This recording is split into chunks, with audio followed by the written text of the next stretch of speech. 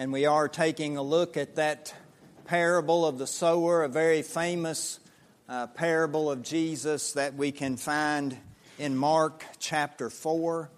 I hope you'll turn with me in your ESV Bible or find your bulletin insert with our passage of Scripture printed upon it. We'll treat it as a unison reading and read the Word of God together.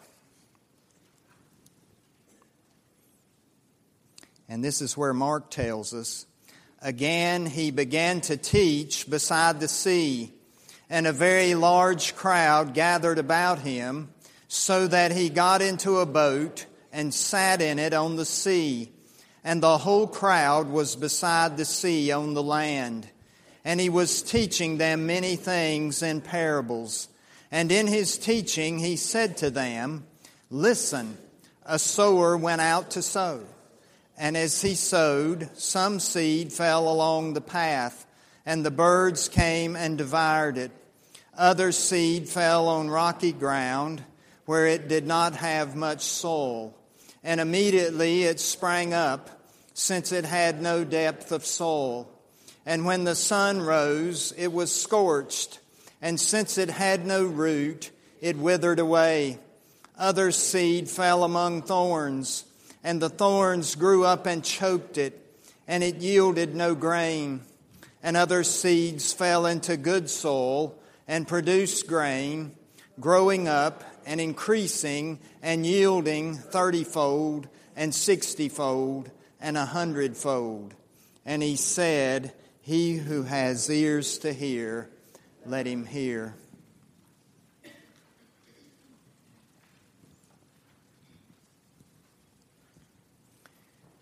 When I was growing up in the New Sterling Associate Reformed Presbyterian Church in western Iredell County, outside of Statesville, North Carolina, on any given Sunday with a congregation of people like this, I could point out farmer after farmer after farmer to you. And if I should go there and worship today, I can still point out several farmers in that congregation, some of whom have been farming the same land for several generations. In fact, one man that possibly owns more farmland than anyone else in the county. But if I should look out over this congregation and look for a farmer, I don't think I'd find one. Some of you may own some farmland somewhere, and you may keep a few cows or have a barn or possibly even a tractor, but you don't make a living from that land, which for the most part imitates American society as a whole. Only 1% of working Americans today say that farming is their primary occupation. 100 years ago, that percentage would have been 30%. Now, if people aren't farming, what happens to the land? 50 acres of farmland and ranch land are developed every hour in this nation today. That means in the time we're in here for worship this morning, another 50 acres are lost to development. In 35 years I've been in the ministry, 24 million acres of agricultural land have been developed in this nation. And so it seems as if Americans are taking to heart the words Jesus gives us in this text. I mean, he talks about all of the seed and all of the hard work and how much of it is for naught, because the seed is devoured or animals take it or there's terrible weather or whatever it happens to be. And so here we have it, counseling from Jesus himself on choosing your vocation. That if you're going to be a farmer, you better have your eyes open and know that a lot of your work is going to be for nothing. That's a quite literal interpretation, isn't it? Obviously, that's not what Jesus means. It's a parable, Barry. And parables are an earthly story with a heavenly meaning, as they always say. A parable is a story that uses everyday word and thought forms, but yet points forward to a certain meaning. That is to say, it's a simile, it's a form of comparison. And if that's the case, the parable of the sower must mean something else. And if it's not talking about how you better be wary if you choose to be a farmer, what's it really talking about? What message is Jesus trying to get across to this multitude that's gathered out there listening to Him teaching? Well, we don't have to worry about the answer to that question too much, because if we just look further in this chapter, verse 14 and following, Jesus gives that answer. He tells His disciples, because they weren't sure about what Jesus was really meaning. What do you mean by that? I mean, what does that really mean, what you said? And Jesus begins to tell them. The sower sows the word, He says. And these are the ones along the path where the word is sown. When they hear it, Satan immediately comes and takes it away. And these in like manner are the ones sown upon rocky ground, who, when they hear the word, immediately receive it with joy. But they have no root in themselves. They endure for a while, and then when tribulation or persecution comes along because of the word, they fall away. And others are the ones sown among thorns. They are those who hear the word, but the cares of the world, the delight in riches, the attractions, the distractions get to them. And it chokes out the word. And it proves unfruitful. But those that were sown upon the good soil are the ones who hear the word of God, who accept it, and bear fruit 30-fold, 60-fold, and 100-fold. You see, this parable shows how the same word of God gets a different reception depending upon who hears that word in the first place. We might even go so far as to say, as one scholar did, that addressed to the multitude, it was originally a challenging word on the responsibility of hearing the gospel of the kingdom. You remember how Jesus says there at the end, "He who has ears to hear, let him hear." How are you and I going to listen to the gospel of the kingdom, of the good news of God in Jesus Christ? It's a word gaining its urgency from the fact that He who preached it was the Messiah. That He inaugurated the kingdom of God, a kingdom that He said over and over again is at hand. And therefore He was confronting humanity with the need to make a decision. Today, the parable is still addressed to a multitude, only the crowd has grown ever so larger, so that everyone who hears these words of Jesus, or everyone who reads them, must also make a decision. Because Jesus is our risen Lord. He's still our Messiah. He has inaugurated God's kingdom, and through the Holy Spirit and the ministry of the Word and Sacrament still sows the good seed into our hearts today. And though times have changed since Jesus originally spoke these words, we as sinful humanity have not changed. We still receive the Word of Jesus in the same ways. Whether we're hearers only on the surface, or whether we hear and act for just a brief time, or whether we hear and want to respond, and yet there are too many attractions or distractions in this society today to keep us from walking the life of discipleship, or whether we're able to hear, to understand, and to obey. This parable gives the same message today. And that message should make us squirm in our seats, every one of us, as we contemplate the question, what kind of soul am I? Because I have to be one of those four types.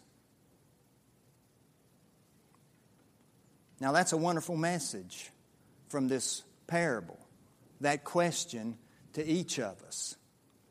And we could just spend all of our time on that today, and I'm sure you've maybe heard sermons like that. But there's another wonderful message in this parable, it seems to me, that is good news. And that's what I want us to talk about today. It's interesting from the literary standpoint that many of Jesus' parables have a kind of movement in them where they start down here and they keep building toward a climax, and we can see that in this parable before us. Notice that the first batch of seed fell on the path. It was devoured immediately. It didn't even get to begin to grow. The second batch fell on rocky ground, and at least it was able to grow for just a brief period. The third batch grew up among the thorns. It was alive much longer until it was finally sort of choked out. And then the rest of the seed was in good ground, and it brought forth a harvest, growing and increasing and yielding 30, 60, 100-fold, Jesus said. And what you and I need to understand this morning is that those in that crowd today, hearing His words for the first time, especially any farmers or people who had dealt with that, well, that claim would have been too good to be true. Because 10% yield was a great yield in that day and time and in that location. 30, 60, and certainly 100-fold were practically unheard of to the farmer. But that's where the good news comes in. Not unheard of to the Christian church. This was good news to the early church, just as it's good news to this congregation today. Jesus is full of joyful confidence. We can see it in these words. He knows that God has inaugurated the kingdom through Him, bringing with it a harvest of reward beyond all asking or imagination. In spite of all failures, the kingdom of God comes. And it doesn't just come, it grows. But yet there are those in the world and of the world today who would question the fact that God actually rules over His creation in any kind of kingdom at all. They say things like, with all of the poverty, with all of the hunger, with all of the wars and injustice, with all of the suffering, with all of the terrorism, with all of the pain and hate and agony, how can you claim, you Christian people, that your God of love is in control?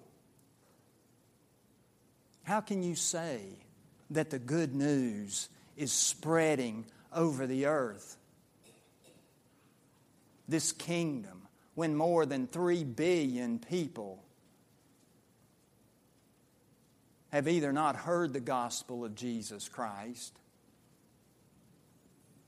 or haven't decided to follow Jesus if they've heard it. With questions like these, we as God's people may be tempted to sometimes doubt whether indeed the Lord God omnipotent reigns. But it's precisely then with teaching from Christ Himself that we must proclaim that His kingdom stands and that the gates of hell will not prevail against it, that we live in a world in which Jesus Christ has risen from the dead and reigns in grace and mercy and peace and power over all of His church, that the little flock that He died to redeem now numbers more than 2.18 billion people across the globe, and that the God who has already done so much to save us may be trusted to finish His work. He who began a good work in you will be faithful to complete it.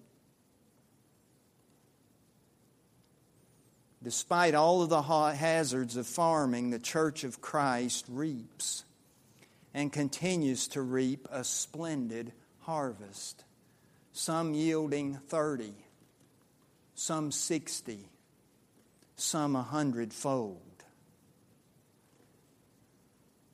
You know, one of our missionaries for years to the Persian people as the Social Reformed Presbyterians is a man by the name of Tat Stewart. And he'll tell you that the Persian people are just wide open to the gospel of Jesus Christ. That they just come in droves, that God is just drawing them into His church by the hundreds and the thousands. And we usually think of that as one of the hardest places on earth, one of the darkest places. One of the hardest places for people to respond to the gospel, and yet we see that 100-fold in that place. And the wonderful part about all of this is that God has called you and me to be laborers in this kingdom.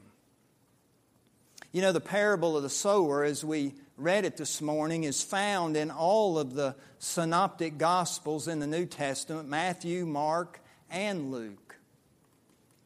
But there's also what I believe is a very graphic illustration of the truth of Jesus' teaching in this parable found in John's Gospel. In a story he gives us in his 4th chapter, where he tells us that Jesus was traveling through the region of Samaria, and that wearied as he was with his journey, he stopped about lunchtime one day at Jacob's well. And if you know this story, you know that he struck up a conversation with a woman. A woman maybe of questionable morals.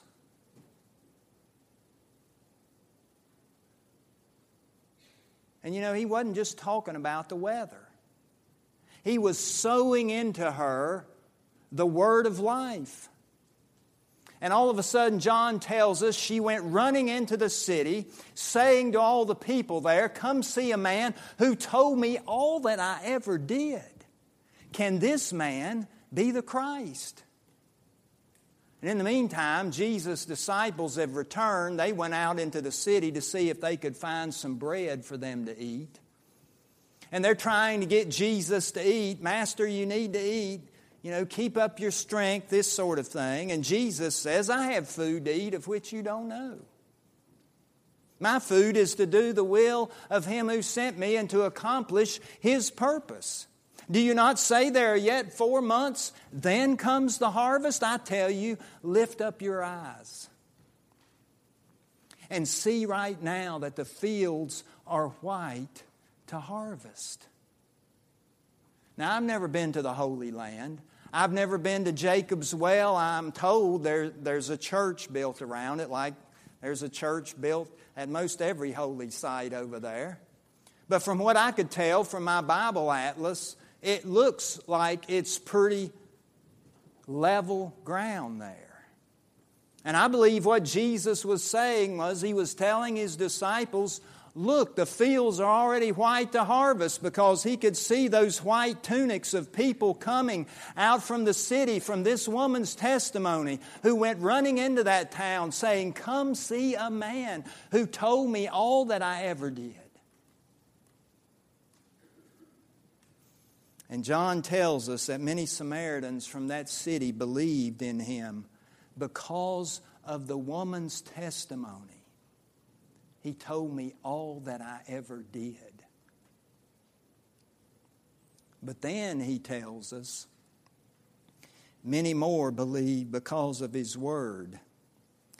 They said to the woman, "It is no longer because of your words that we believe, for we have heard for ourselves.